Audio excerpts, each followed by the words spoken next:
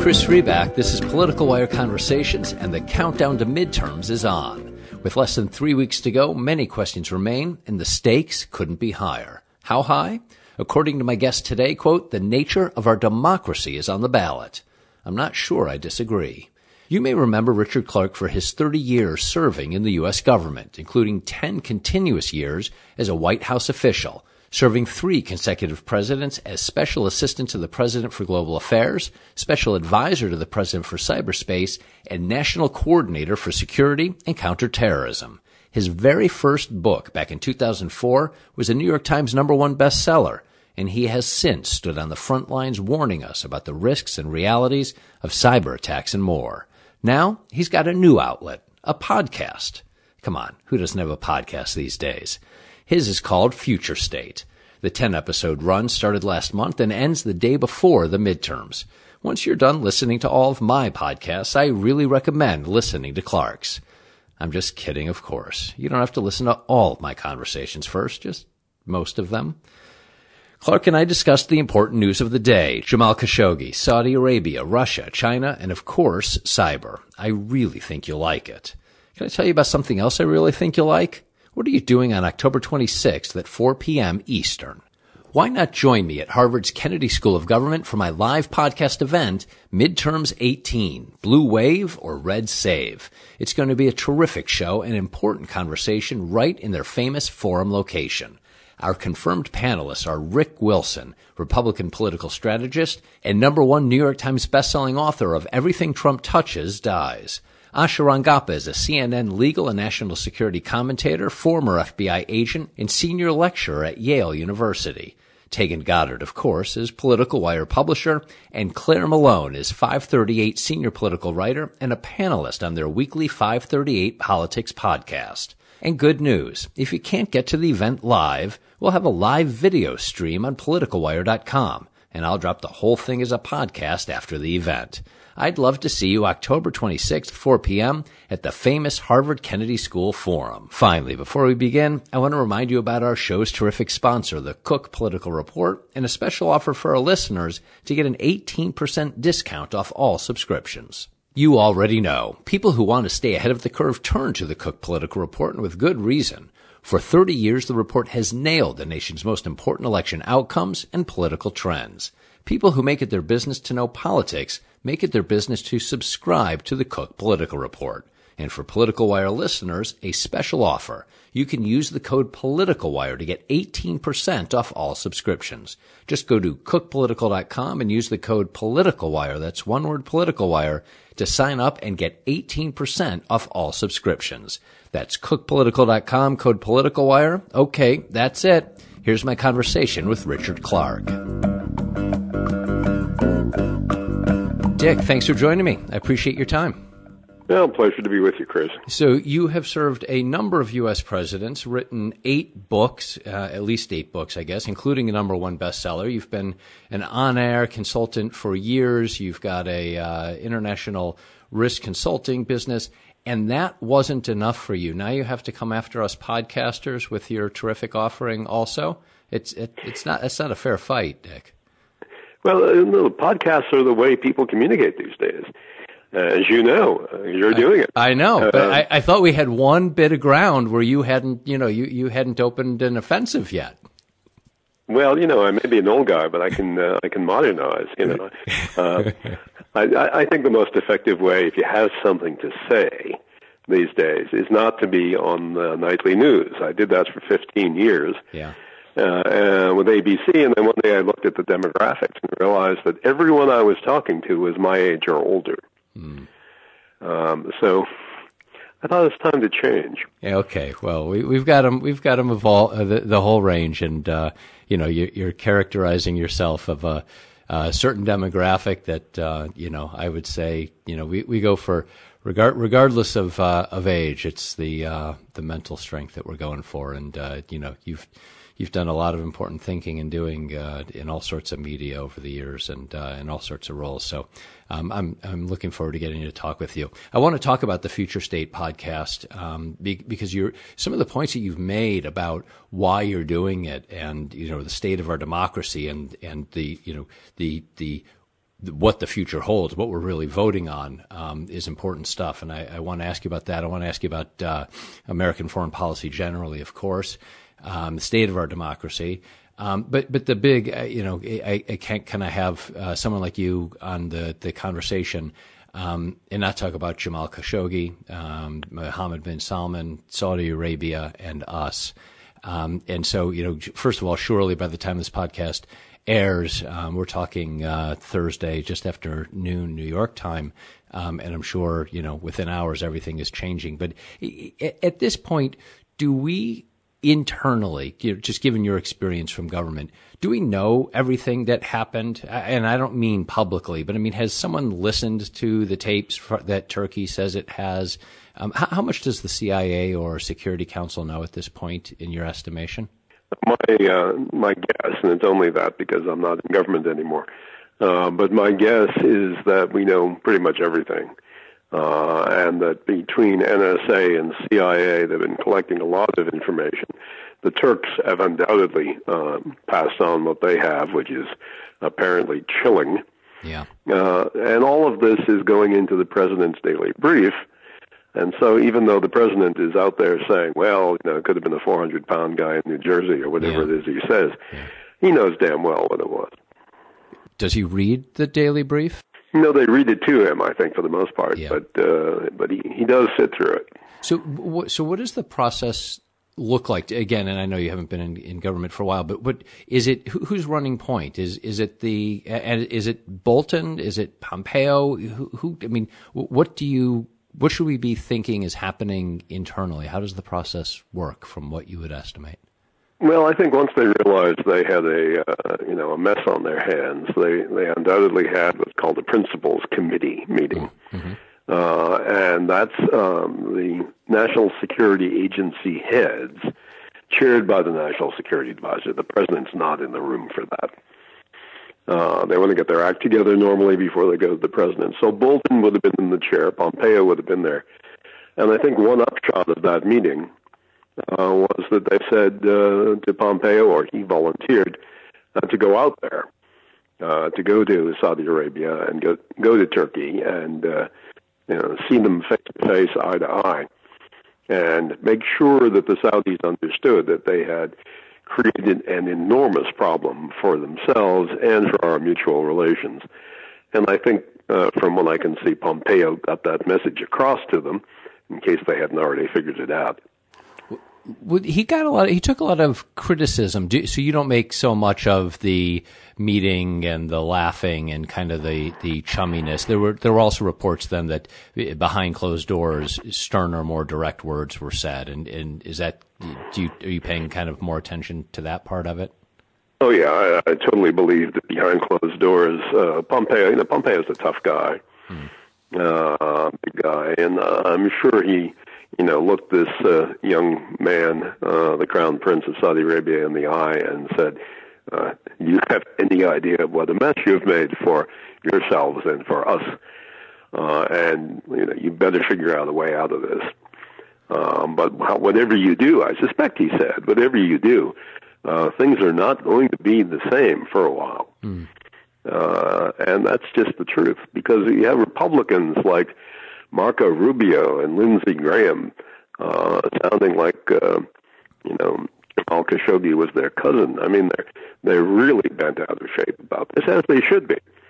But there's no way in hell that the Senate will concur now in an arms sale to Saudi Arabia. So while Trump is saying, we have $110 billion worth of contracts and military hardware, first of all, that number's wildly inflated. But secondly, none of that is ever going to happen because the Senate's not going to agree to any of it. So talk to me about this balance of, I don't know if we want to call it real politic versus morality, and that might not be exactly the right paradigm. But the other day, Richard Haas tweeted, and you may have seen this one. I know there's another one that I may want to ask you about that you responded to of his, but this one, he tweeted, at some point an amoral foreign policy becomes an immoral foreign policy. Yeah. U.S. foreign policy under at real Donald Trump has reached such a point. Yeah. So for you, what should the role be of morality in foreign policy? Well, I think Richard Haas there, who I almost always agree with, is an old friend and colleague.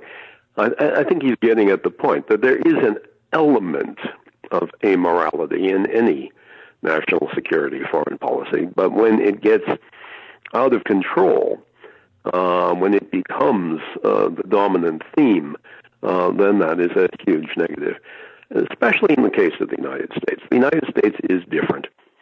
We do, or at least have in the past, portrayed ourselves as a moral leader. We're the ones who stand up for human rights. We're a country not just shaped by our geography, but by our values. And if you throw those values away, which Trump has done, it leaves you with an identity crisis and also leaves you with less power and influence, because we derived a lot of the power and influence we have in the world by our moral clarity and our moral leadership. And there's none of that left. Do we get it back at some point? You can, sure. Different presidents have put different emphasis on moral leadership. Jimmy Carter was, I think, the first one in my memory to stress it. Yeah. Although, all of the anti-communism was about morality as well. And, George W. Bush didn't seem to be pushing morality a lot, but on the other hand, he did an enormous act in Africa because of his perception of what was moral, which was he created the President's Emergency Fund for AIDS and HIV, which had saved tens of millions of lives in Africa and continues to do so today. So let's talk about cyber, among the areas that you've spent a great part of your career.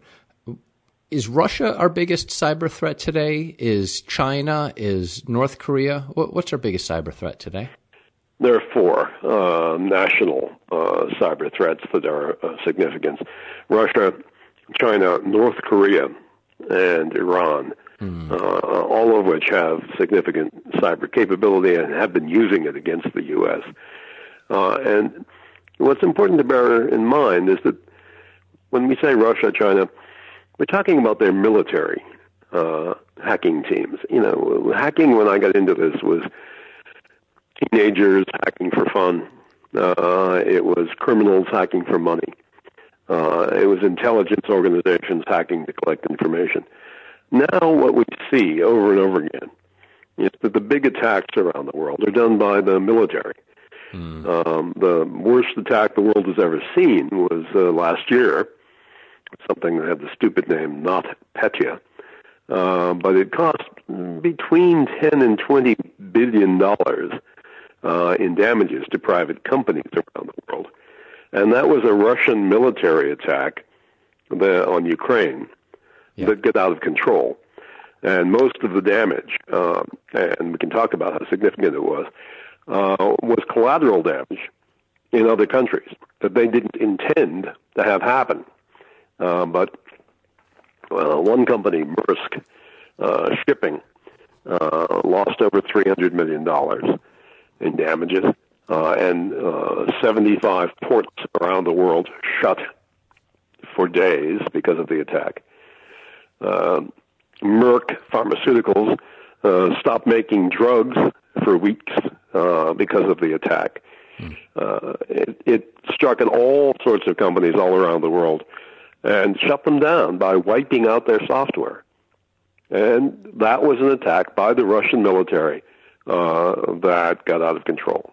And so when you worry about cyber threats, there are a couple of different things going through my mind. One is, do you worry about the organized foreign military threats? I noticed you kind of characterized them that way, which left open the possibility for rogue cyber threats, I think, is what you were...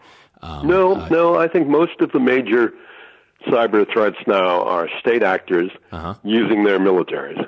Okay.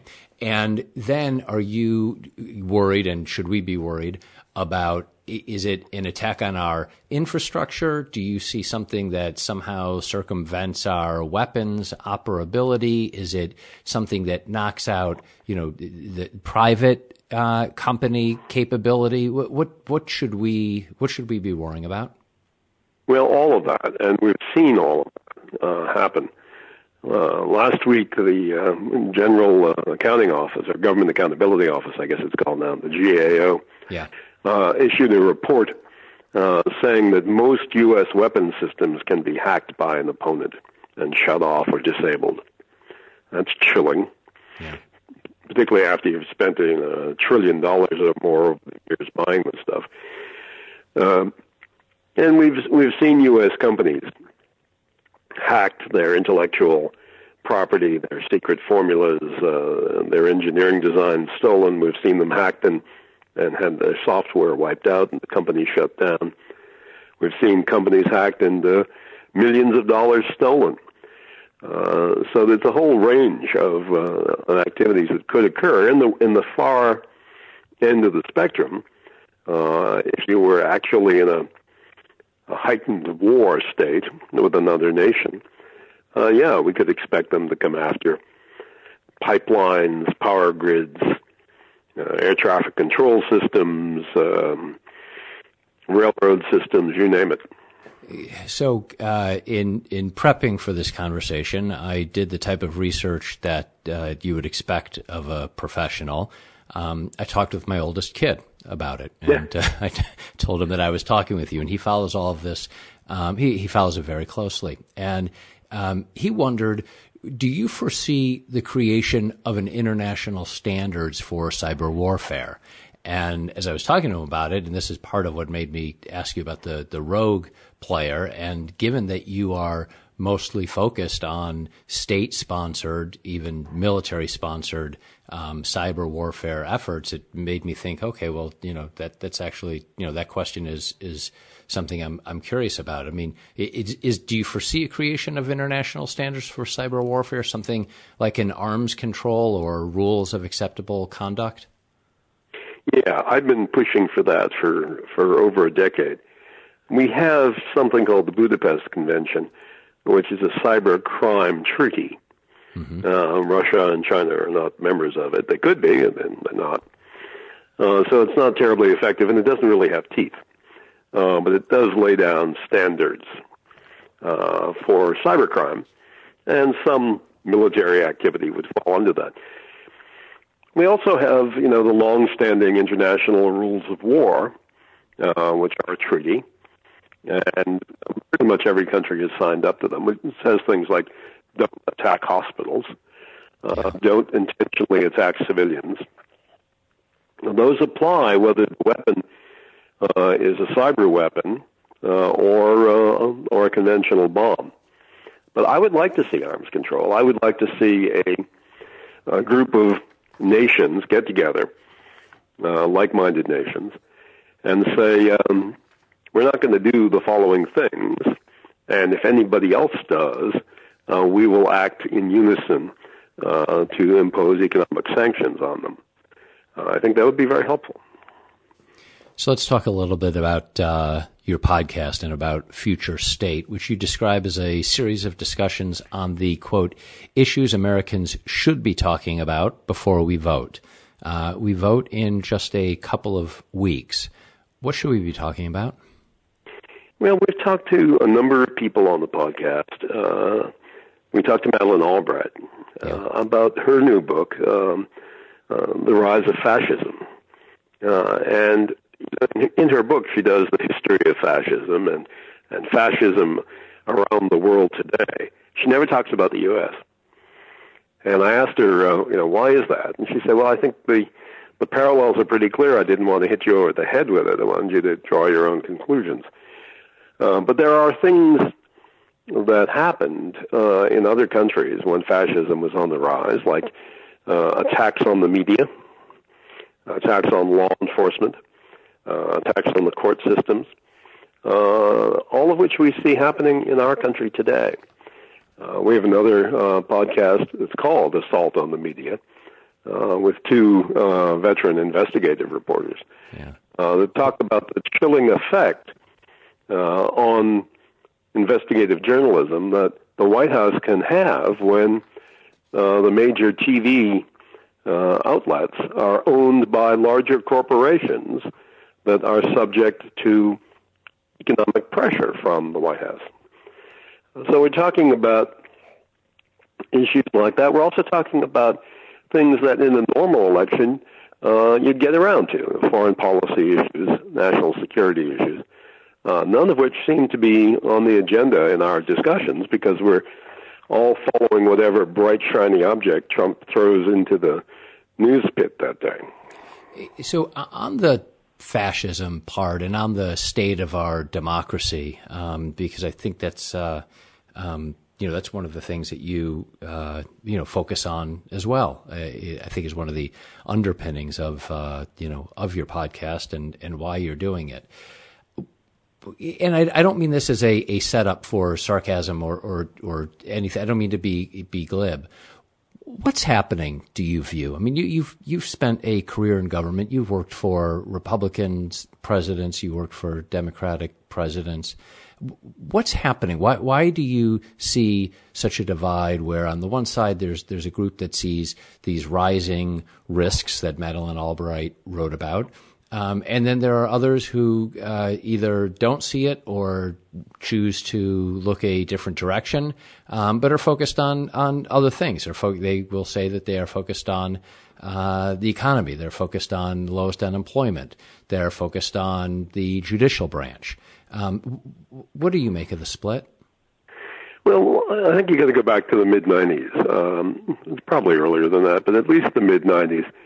We've had a tendency on the part of largely the Republicans, but to some extent both parties, to do whatever it takes to be in control of each house in Congress, in control of the White House, and to build permanent mechanisms so that they're in control permanently. And in the course of doing that, they've worried more about manipulating voting blocks than they've worried about governing, and worried about. It used to be, I hate to say, corny and trite things like this, but it used to be you got elected and you went into government because you wanted to make the place better, you wanted to make the country better, you wanted to solve problems. And somehow it's gotten to be, to hell with the problems, let's just do whatever we have to do to stay in power and to get more power. And then there's the insidious influence of money in all of this after the Citizens United Supreme Court case, where there's all sorts of unlimited money going into politics. And so, Sheldon Adelson, a casino owner in Las Vegas, can have more influence than millions of Americans because he's willing to throw a lot of money into the electoral process. So there's all of that, and then you inject on top of that Russian interference designed to create division, designed to heighten, amplify our own divisions, and you get a mess. Do you see it that way? What I mean is, I imagine that somebody like you, the roles that you have played in government, and then you see just the point that you were just making about the intent to create internal division, and it's got to look to you, I'm assuming, like out of a defense, playbook. It's like how to sow discontent 101 is what it kind of feels like. And only this time, maybe not only this time, but and it's happening to us. Do you see it that way? I mean, do you look at the things that are being reported and the things that come out, and you're like, yep, that's what you do. That if you're trying to sow discontent in a foreign country, you start with step A, and then you go to step B and step C, and yep, they're following the playbook. Yeah, they are following a playbook. They're following a playbook that, frankly, the Russians have been using for decades, back through the Soviet Union. Yep. The difference is it's a lot easier, it's a lot cheaper, and it's a lot more effective now if you do this hybrid war, this blended war, that uses hacking and uses online disinformation. Russians have been doing disinformation forever. Now they can do it very easily and very effectively because of the internet and social media. So yeah, it's an old playbook, but it's much more effective right now. So your quote was, you said the nature of our democracy is on the ballot. It doesn't feel to me like this is something that gets resolved in a single election. What's your best hope of what comes out of this election? Well, I think what we need when we've got a runaway presidency like this, a guy who is not paying any attention to laws or morals or traditions or norms, what you need is at least one house, if not both houses of Congress, to play their role, their constitutional role, of checks and balances.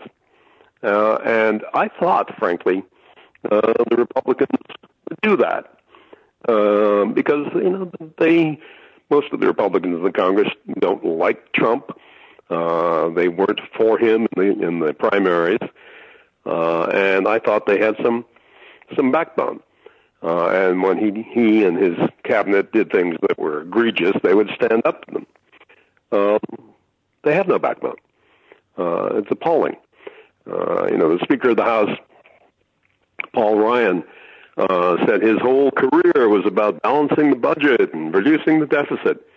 And then Trump said, the hell with that. We're going to blow up the deficit with tax cuts for the rich and for corporations. And Ryan rolled over. So I think those people, like him, have to be replaced. There has to be a Democratic House and perhaps a Democratic Senate to put brakes on Trump, or he will continue to erode our democracy. And just to close out, Dick, you have worked inside government at incredibly senior levels. You knew at one point, I assume, nearly every secret we must have had at those times.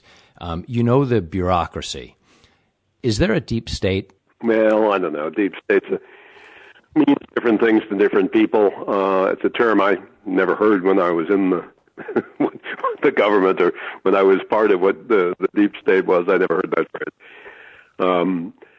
Is there a deep state? There is a career cadre of civil servants, foreign service officers, military officers, intelligence officers, law enforcement officials, career people, like I was, who worked for Republicans, who worked for Democrats.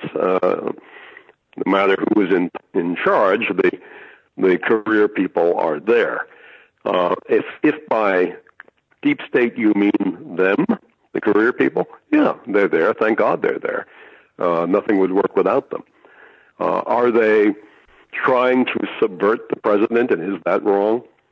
No, I think they're trying to enforce the laws, and thank God they are. Dick, thank you. Thank you for the conversation and continued good luck. Future State is a 10-show run, I believe. Right. Are there plans for a future one? And this is really just for me to prepare, defenses, to understand.